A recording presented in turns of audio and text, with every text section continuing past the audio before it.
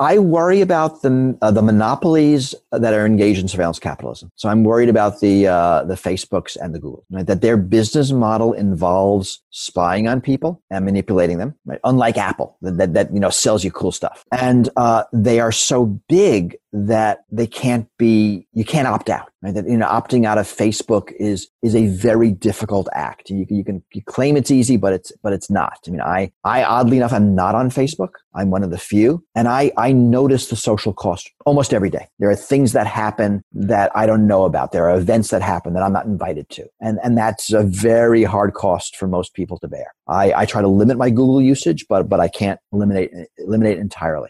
I spent all day today writing. I love coffee, but I hate jitters. I was at Starbucks, and I'm a little bit bouncing off the walls. That's why I'm pumped to tell you guys about today's show sponsor, Four Sigmatic's Lion's Mane Blend. If you haven't tried Lion's Mane or the other awesome mushrooms that this Finnish company is putting out there, I definitely recommend it. Between the podcast, books, startup coaching, and life as a dad, I need to be switched on and creative in a big way. And Four Sigmatic's proprietary blend, it's got only 40 milligrams of caffeine for creative, natural, drug-free productivity to power your day without the crash, side effects, or addiction. And you know what? The flavor, it's awesome. Listeners, if you go to disruptors.fm/FS, you'll save 10% off anything from Four Sigmatic. They've got some incredible superfood blends. I recommend checking out their 4 mushroom blend as well. And you know what? You'll get free shipping anywhere in the US. Again, that's disruptors.fm/FS. Use offer code DISRUPTORS to save 10% and to take it to the next level. Tim Ferriss recommends this to everybody. Jonathan Levy, one of the awesome guests we had, our Superhuman Academy All-Star, he loves it as well. And it's powering elite performers like you everywhere.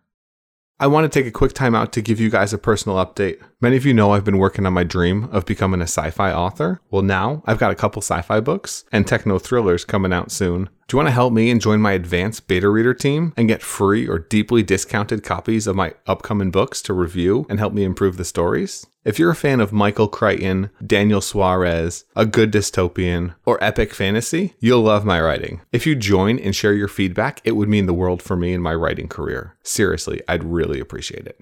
If you visit mattward.io/book and enter your details, then you'll be notified and occasionally selected to pre-read some of my books before everyone else. Share your thoughts, work directly with me to help me make the story better, and much more. I want to give you guys an epic thanks for listening to the podcast, especially for folks interested in the books. And again, if you want to get my books before they come out, before anyone, and help me make this writing career a success, please visit mattward.io/book to join and get your free early copies. And now, let's get on with the program. Welcome to Fringe FM, the podcast that explores the edges of human understanding and looks at the technologies, trends, and societal norms shaping our collective future. Here, the world's top minds share their insights and predictions on the convergence, direction, and ethics of exponential technologies transforming life as we know it. You can learn more and stay up to date at fringe.fm.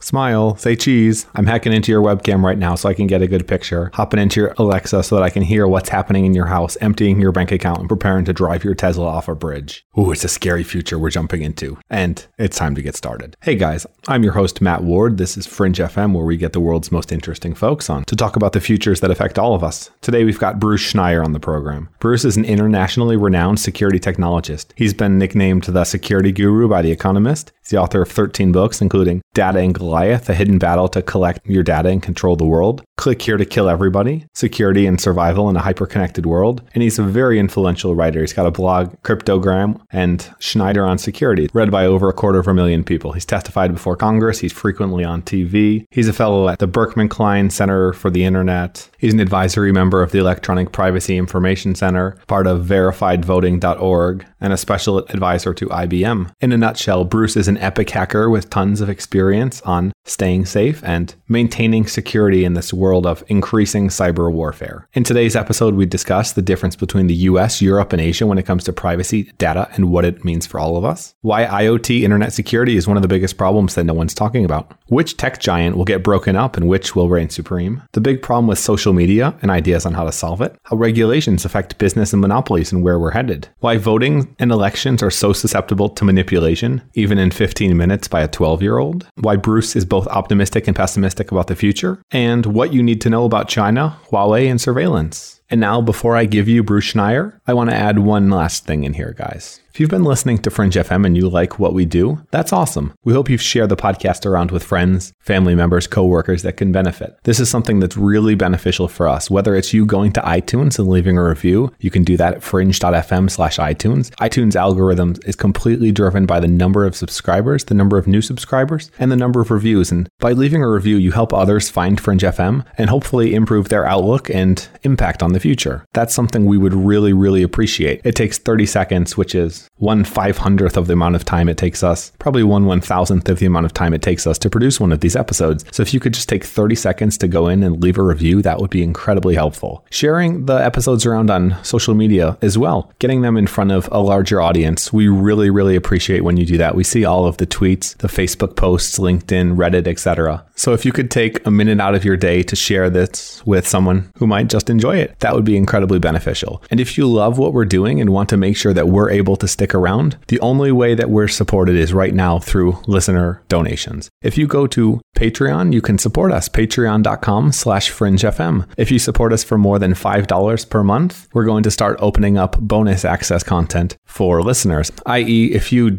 support us over $5 a month, we're going to start having bonus episodes for those individuals. We need a way to support ourselves and be able to make Fringe FM sustainable long term. And what we've all seen with the advertising economy is we run into a situation of eyeballs and mass consumption where we have the incentives all wrong in society. There's much too much of a surveillance capitalism pervading our world today, and it's creating a lot of the problems that we have in this world. If that's something that you would like to fight, the only way to fight it is by fighting it with your hard-earned dollars and by supporting publications that do their best to bring you their best. If you go to fringe.fm/Patreon or patreon.com/fringefm, you can find us there and support us. Again, if you support us more than $5 a month, you'll unlock quite a bit of bonus content. We're planning on doing at least a bonus episode every single week. So if you love what's going on now, patreon.com/fringefm, and please support us. Again, if you cannot do that financially, that's perfectly okay. We still will be putting out the podcast, and we'd really appreciate if you'd take the time to share us around with some friends, leave some reviews, and do your job to help us make our job easier in changing the world. Thank you so much, and now I give you Bruce Schneier.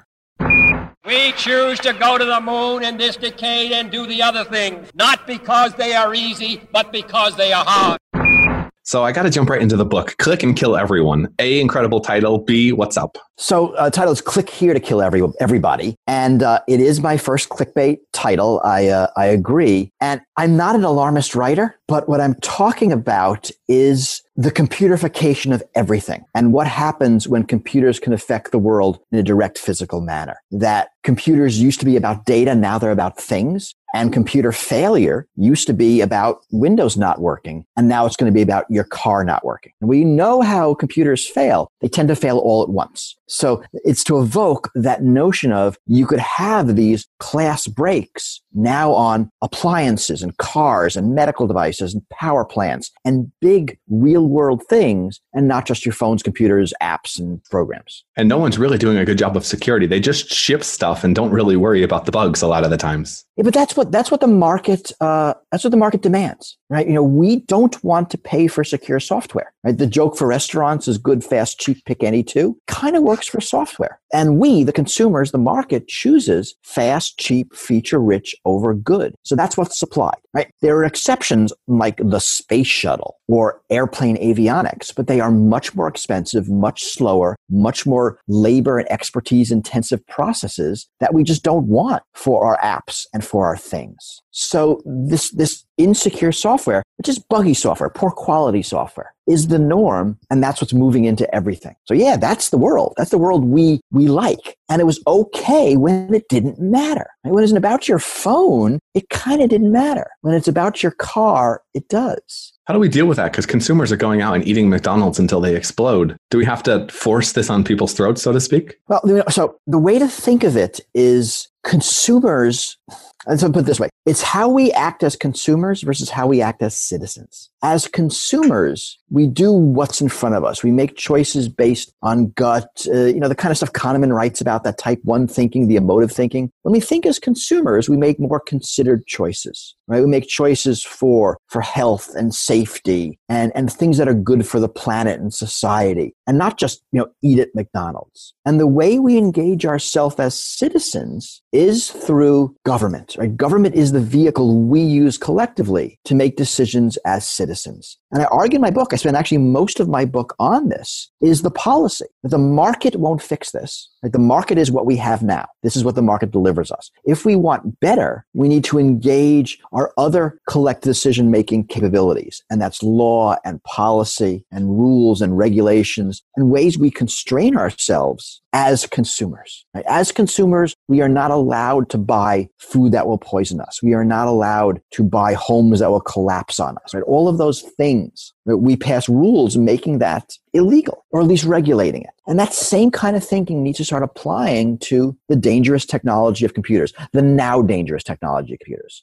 And that's a hard sell in the neolibertarian Silicon Valley government can't get out of the way mentality, but it really is the only way forward. Do we all have to move to Europe? Because at least Europe seems to have semi-efficient government and seems to get the problem. Well, we don't have to move to Europe. So you're asking a really interesting question, right? And that's going to be the national differences. And yes, Europe is certainly getting privacy in the way the U.S. isn't. European government is not as dysfunctional as U.S. is right now. But there are some differences. I mean, right now, the car that I buy in the United States is not the same car I buy in Mexico. Right? Environmental laws are different, so the manufacturers tune the engines to the different markets. But software doesn't really work that way. Software, you want to write once and sell everywhere. So right now, Europe passed the GDPR, the General Data Protection Regulations. And you know this because now when you go on websites, you're getting a lot of warning messages and alerts and click-throughs that you never had before, even though you're not in Europe. And that's because the companies have to want to have the same system everywhere. It's cheaper. And so if Europe passes a law, and I'm making this up, about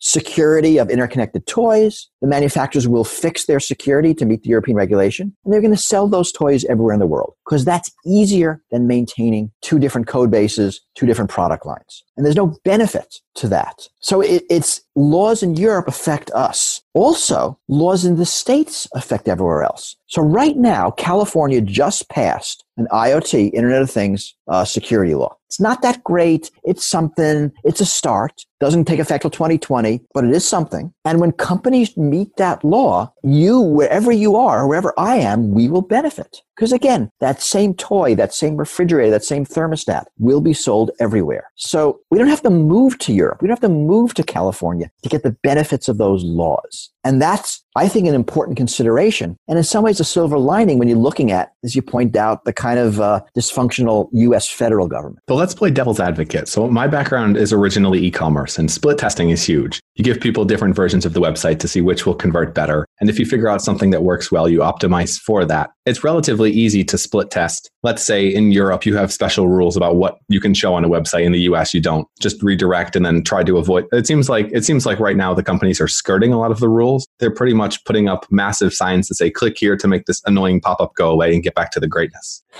And that's right. So what matters are the nature of the rules and the enforcement. So yes, right. Companies are going to do their best to follow the letter of the rules without following the spirit, to ignore the rules if there's no enforcement, to ignore the rules if the fines are minimal. I mean, that's regular business. If we expect to change corporate behavior, we need to have rules that matter and enforcement in ways that matter. Now, I'm optimistic about Europe here. Right? Europe is the regulatory superpower on the planet, and they do fine U.S. companies amounts that make them take notice, not like the U.S. that fines companies amounts that are rounding errors in their legal bills. So, I'm hopeful here, but you are right. And that kind of split testing is how companies maximize their influence on us. I mean, they're trying to get us to do things. They're trying to control our behavior. They're trying to make money through our actions. And they're using a lot of these testings to try to figure out how to best control us as consumers. That's why I always want to step back and say, how do we act as citizens? Because once we are on Facebook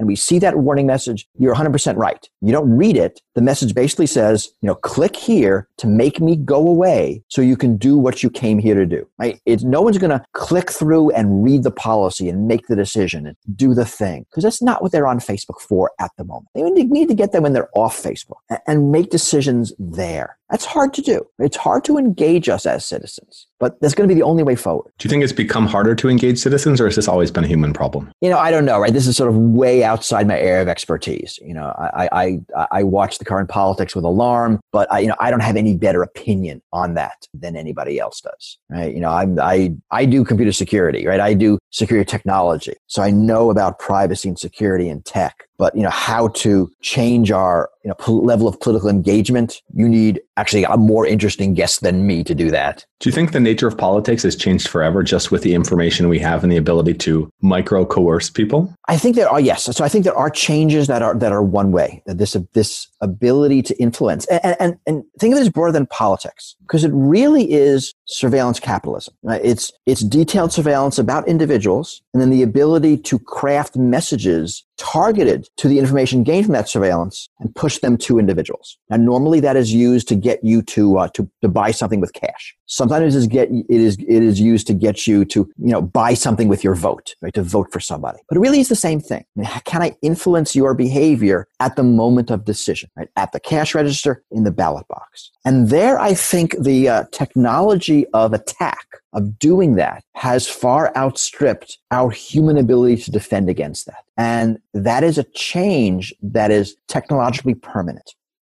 The only way we can get back to the old ways is by making some of these practices illegal, in saying, look, you're not allowed to do this. Now, this is not a new idea. Right? Back in the 1970s, I always like telling a story. There was something called subliminal seduction. So I was a kid then, and the basic fear was, and I'm actually not making this up, that advertisers would put subliminal images in print advertising, particularly in the smoke of a cigarette ad or the ice of an alcohol ad. And they're like outlines of naked women or images of sex or just things that the Coke bottle. Right. That supposedly would affect you subconsciously, make you more likely to buy the product. I actually have no idea if this was real or if this was made up. Right.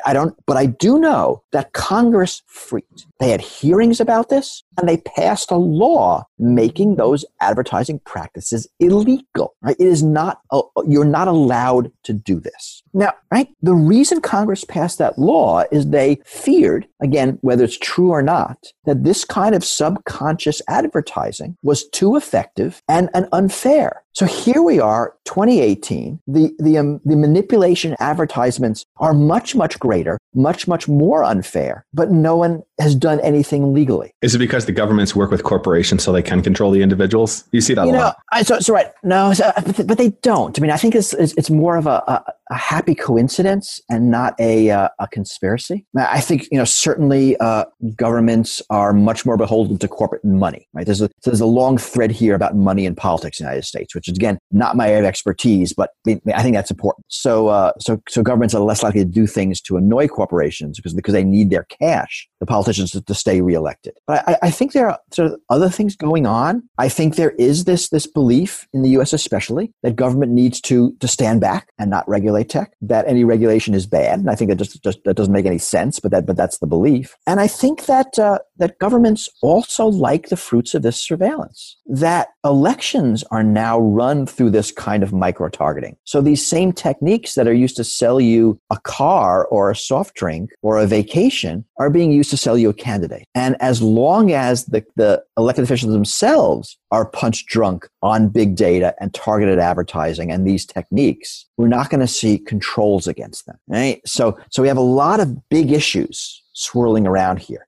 I don't see a deliberate partnership. I kind of see an accidental partnership that both corporations and governments sort of independently want basically the same things, and their actions reinforce each other. Not that they're getting into a room and deciding to do these things. Do you think we could get a tech billionaire to blackmail politicians, basically looking at elected officials, the people they're running against, and run Facebook ads for their counterparts, basically popping up in their feeds going, hey, guess what? We can beat you. If you got a tech billionaire, you could probably pull it off. Wasn't this a subplot in The Circle? I forget. I don't know. I have not seen The Circle. I worry about solutions that involve even more money in politics, but I'm not sure how we can get our way out of it without having money on whatever the side we want. And the symptom is money in politics. That the amount of money necessary to run, to win, is so great that politicians really become beholden. I mean, Larry Lessig writes about this, pretty eloquently. He calls it a corruption. That even though it's not a quid pro quo, you give me money, I vote your way. It is a corruption because money is so necessary, and politicians need to constantly ask for it. And they know that when they ask for it, they need to deliver something in return. And whether it's a tax cut or a deregulation or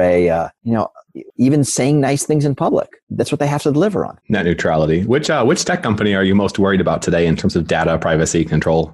I worry about the monopolies that are engaged in surveillance capitalism. So I'm worried about the Facebooks and the Googles, right? That their business model involves spying on people and manipulating them, right? Unlike Apple, that sells you cool stuff. And they are so big that you can't opt out. Right? That opting out of Facebook is a very difficult act. You claim it's easy, but it's not. I mean, I oddly enough, I'm not on Facebook. I'm one of the few, and I notice the social cost almost every day. There are things that happen that I don't know about. There are events that happen that I'm not invited to, and that's a very hard cost for most people to bear. I try to limit my Google usage, but I can't eliminate it entirely. So those are the companies I tend to worry about, and it's that combination of surveillance capitalism as a business model and a monopolistic position that limits the amount of competition that makes them the most dangerous. Especially when they can just acquire the competition before they get big. Right, and that's another function of the bigness. You look at the top 10 social media sites; they're either Google or they're either Facebook or companies owned by Facebook. Most of them, right? And that's that notion of we're going to stifle competition by buying it up, not when it's nascent and nobody knows about it, but when it's big and actually a potential rival. Right? They can afford to do that, and this is sort of a new type of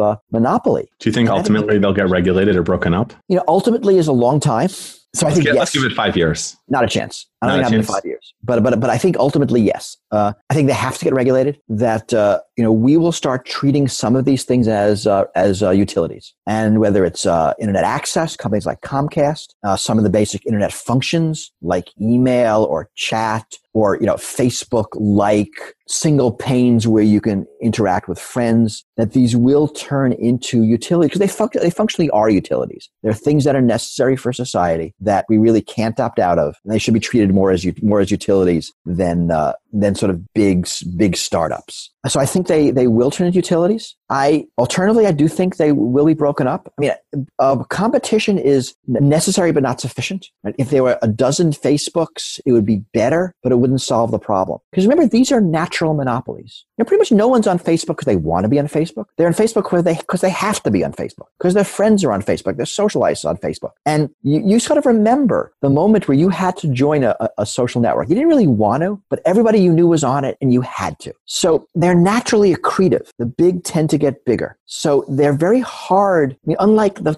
think of when we broke up AT&T. It made sense. The baby bells were regional, and you could just make regional companies because there was a natural way to break it in pieces. There's no natural way to break Facebook in pieces. Do you break it in, national lines? Do you break it in social lines? Do you break it alphabetically? All the G's go here and the Q's go there, right? I mean, it doesn't make sense. You just split the acquisitions out. Facebook and splitting the acquisitions makes a lot of sense. That's easy. But really, I think you have to go further. You need to have different flavors of social networks. like there's a Facebook and a LinkedIn, that are kind of the same and kind of different. LinkedIn's even worse. No one wants to be on there. No one wants to be on there, but a lot of us are on there, right? I'm not, but I'm kind of a freak. And being a freak is part of my coquettish charm. And I can get away with it in a way that most people can't.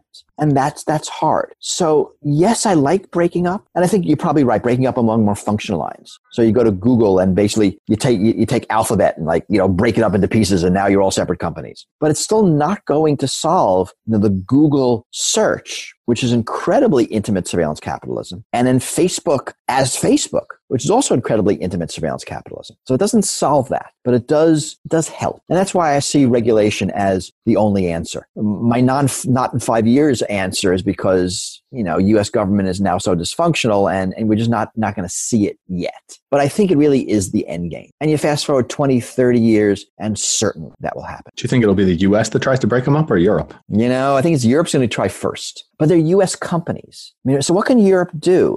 Here's where I actually don't know the law. I don't know what kind of leverage Europe can put on U.S. companies operating inside Europe. It seems like they make up the laws to be convenient and then post-date them and have fines. That's what it seems like has been playing out. So I'm not saying what they're doing is wrong. I think what they're doing is right, but they're definitely making up the rules and then putting old fines on. They have a different way of thinking than the U.S. does, and it does seem foreign, right? The U.S. tends to be rights-based. You're allowed to do anything that is not explicitly prohibited. Europe tends to be permissions-based, right? You are not allowed to do anything unless it's allowed. And that different philosophy shows up in different ways. And it does sometimes seem that Europe is being arbitrary and capricious. People make very strong arguments that there's a big protectionist streak in what Europe is doing. They're trying to penalize U.S. companies in ways that advantage European companies. And there might be truisms in that. So we got a whole lot of imperfect. But, I think Europe is moving in the right direction. I think the way they're thinking about data and privacy and autonomy is a better way of thinking than we have in the U.S. So I like that something that's going to be exported. And we definitely can't complain about protectionism with cutting out Middle Eastern flights, cutting out Huawei, cutting out, tariffs. We don't have to get into tariffs. That's just a whole nother story. Do you think it's possible to fix social media, or will we have to completely break it up and start from scratch? I'm firmly of the belief that as things get older and older, they oftentimes get more inefficient, they get larger, and they get less innovative. So I think it would be very interesting to have experiments both on a governmental and a business type basis where after a certain amount of time, you restart. I think that the U.S. government could really use a restart. We'll never get one, but... That's a separate issue. Let's talk about that later.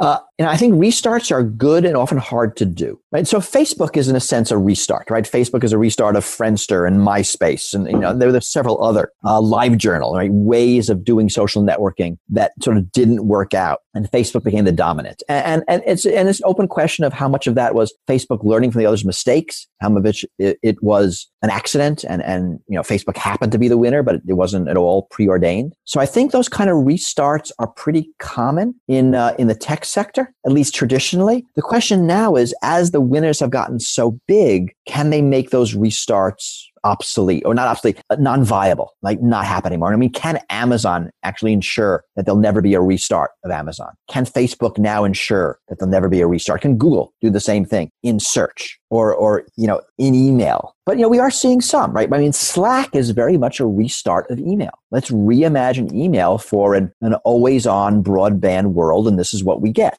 And it's gained a lot of traction. It's not nearly as ubiquitous as email or Facebook or anything else, but it's successful. So does that count as a restart? Maybe. I think the problem with restarts is that we have so much invested in what exists. I get asked all the time when I speak, can we redo the internet? This was the first internet. It obviously has lots of problems. Can we just start from scratch? Because if we started over, we could do a lot better job in so many ways. And the answer is yes in theory, but no in practice. That there's so much invested in internet hardware and software and systems and protocols and businesses and companies that we can never say, okay, we're done with that. Let's start over. That'll never happen. You can only have incremental changes. What about China? China can do anything. China, but they can't, right? They can have their own versions of Facebook and Twitter and WhatsApp and Amazon, but they can't redo the protocols. They're still doing the same TCP/IP and the same operating systems and the same hardware and the same software. They just have different companies running similar businesses. So even China can only do their own thing at the very top level. So I think that's important to see. So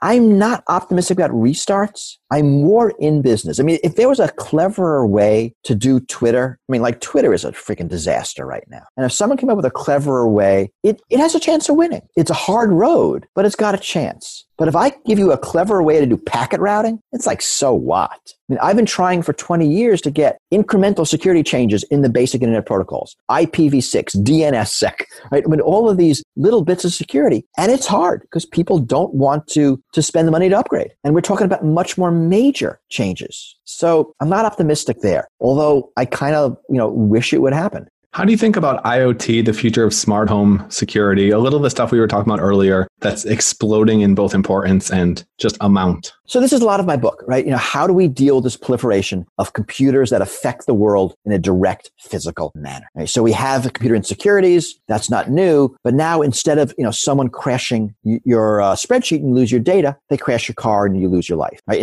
Or there's ransomware against your refrigerator, right? It's not going to open unless you give $50 in Bitcoin to somebody. And now you can't eat dinner. Or even worse, the refrigerator turns off and your meat is spoiling. I mean, right, I can make this stuff up, but it's perfectly reasonable it's going to happen. But I've seen already ransomware against thermostats. It was in the lab, but you can imagine, I pull that in the winter against some northern cities, I can cause real property damage. So how do we fix this? In my book, I spent a lot of time about policy. There are also tech we need to do. And these tech problems, are hard, but they're solvable. So I imagine that we will have in our homes, in our networks, smart routers, smart systems that oversee everything. This is kind of my general theory of resilience. So we need to make our systems more resilient. Cisco's working on this exact thing. Your router knows what's going on in the world. You plug in a refrigerator. It sees, oh, look, right? The person's plugged this refrigerator into my network. It goes out to the internet, to the manufacturer, pulls down some kind of signed usage description. Okay, this is what the refrigerator is allowed to do on the internet. This is who it can talk to. This is what it's going to say. This is what it's going to get. Now I know what this refrigerator can do. If that refrigerator tries to do anything else, like send spam or receive software updates from unauthorized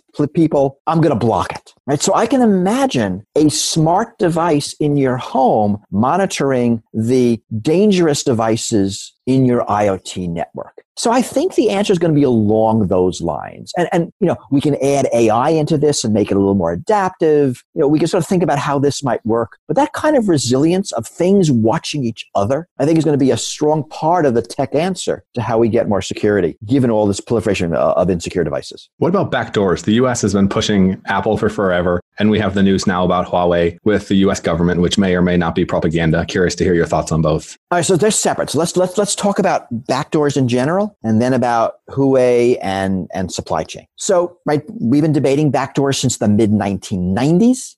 Everybody in computer security, all the techies, have consistently been telling law enforcement, you can't have what you want. That I can't build a system that only provides the data when someone of the correct morals or with the correct legal documents asks for it. That backdoors are usable by everybody. And that is dangerous and insecure. And that's a decision you have to make. I mean, do you want the security of this device being secure, or do you want the security gained from this device being insecure and being able to spy on it? It really is a security versus security argument. A lot of us believe that the security of this device is paramount to the needs of law enforcement. That's more important. That calculus changes as soon as computers affect the world. When this device is being carried by heads of state, by legislators, by nuclear power plant operators, it is much more vital for this to be secure. When this device controls your car or your heart monitor, it's much more vital for this device to be secure. As we move to the IoT, this security versus security debate becomes way more lopsided because the price of backdoors is now much higher because now it's a price in life and property. Now, as part of that, we need to train the FBI in actually doing forensics without backdoors. I think that's important. But now we can't afford for the FBI to say,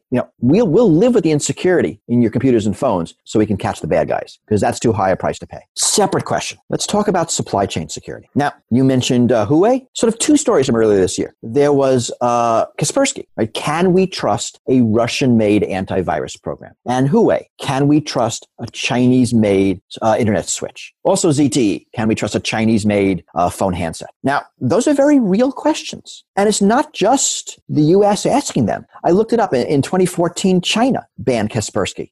They also banned the U.S. company Symantec. Right? India banned a bunch of apps from China. 1997, there was a debate in the United States about Checkpoint. Can we trust an Israeli-made security product? Now, this is a very real question, but it's really just only the tip of the iceberg. Right? This might be a U.S. device, but it's not made in the U.S. Its chips aren't made in the U.S. Its programmers carry, 100 different passports? And any one of those steps can subvert the security of this. Now, I call this an insurmountably hard problem because our industry is robustly international. That a US-only iPhone might cost 10 times the price. No one would ever pay for it. But anybody can subvert security. There's a paper 2 years ago. You could subvert the security of the iPhone with a malicious replacement screen. So it's kind of crazy. Now, 2 weeks ago, there's a big story on Bloomberg that China, so the story goes, that Chinese a switch manufacturer added a surveillance chip into hardware that eventually made its way into both Amazon and Apple cloud, right? Into the data centers. Story was denied by both Apple, Amazon, the DHS, their UK counterparts. Bloomberg is sticking to the story, saying our sources are accurate. And the real lesson is that we actually don't know. We can't tell that doing this is really that easy and not that indetectable. I maintain that this particular story is probably not true because I think I would have seen a photograph of the chip by now. That if in fact this chip was dropped into hardware, we'd see a picture. And there are ways to do it without affecting hardware. And if I was China and I was subverting these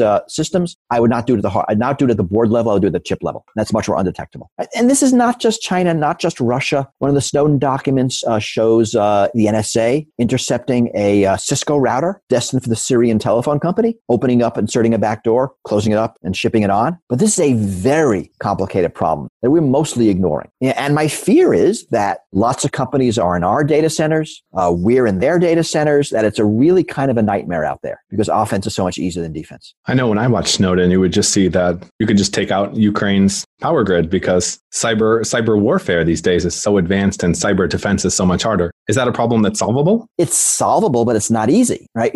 And Russia has twice successfully attacked the Ukrainian power grid. I mean, never taking out the entire country, but taking out pieces of it through cyber attacks. And I lead my book with these stories. So yeah, these are real risks. We know that Russia has penetrated the U.S. power grid in many places. We believe China's done the same. I guarantee you the U.S. has penetrated other people's power grids, right? That's what nations are doing to each other. And this is really because, as you point out, attack is so much easier than defense. It is theoretically solvable. It is expensive. It is difficult in the U.S. because the government doesn't control the corporations that run the power grid. So it's very hard for the government to step in and defend the power grid because it's in private hands. You go to a country like China, they'll have an easier time politically doing it. But technically, it is very difficult. Now, I worry about this less in terms of nation states. We're kind of used to the crazy world of mutually assured destruction, right? I can destroy you, you can destroy me, so neither of us are going to do it, right? We've spent a bunch of decades in that world, and attacks on the power grid fall along the same lines. I worry more about the non-state actors, right? The criminals, the political activists, the kids trying to have fun, because they're not as easily deterred in a way you can deter a nation state. And that's who I worry about more, because the conventional statecraft defenses don't work. And you can make a fortune doing it. Bruce Willis had that great movie. I don't remember what it was, but it was probably some Die Hard movie. It was a Die Hard about a fire sale, essentially. I stopped watching them after I think the second.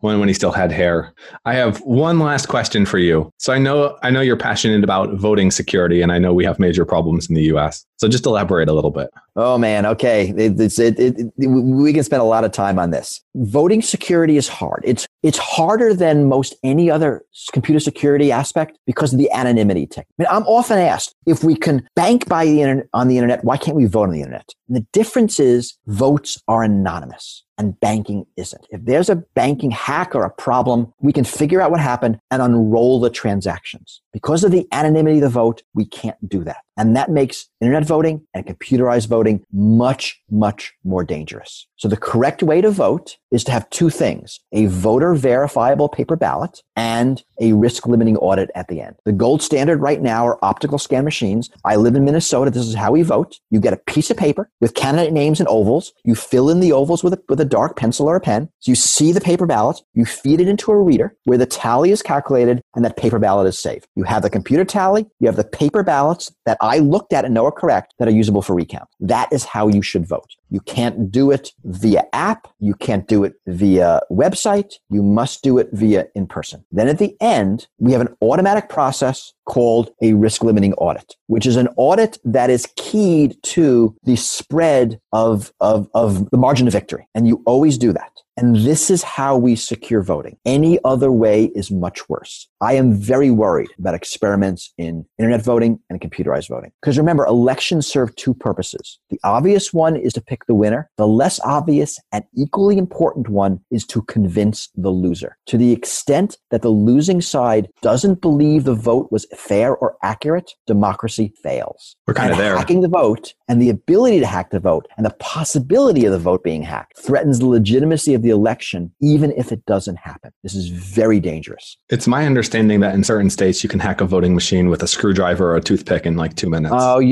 So current voting machine security is a disaster. And yes, lots of people have analyzed the machines and written reports, and it's even worse than you think. And while there are no proven incidents of vote hacking, there are lots of times when we don't know if it happened, and there are proven errors. They're not enemy action, but things that are obviously wrong. You open up a machine and no votes were counted, or the number of votes tallied is greater than the number of people voted, or someone got a negative number of votes. Right? And these things have all happened. We're pretty sure they are not enemy action. But what do? We don't have a really good procedure for fixing those things. Right? This is why a voter verifiable paper ballot is essential. When the computer messes up, you can fix it. Right? There's a property we want in our voting machines called computer independence, that we can tally the vote even if the computer fails. That's vital. So blockchain's a no-go? Blockchain doesn't actually solve any problems I have in voting. Okay. It only makes it worse because it destroys software independence.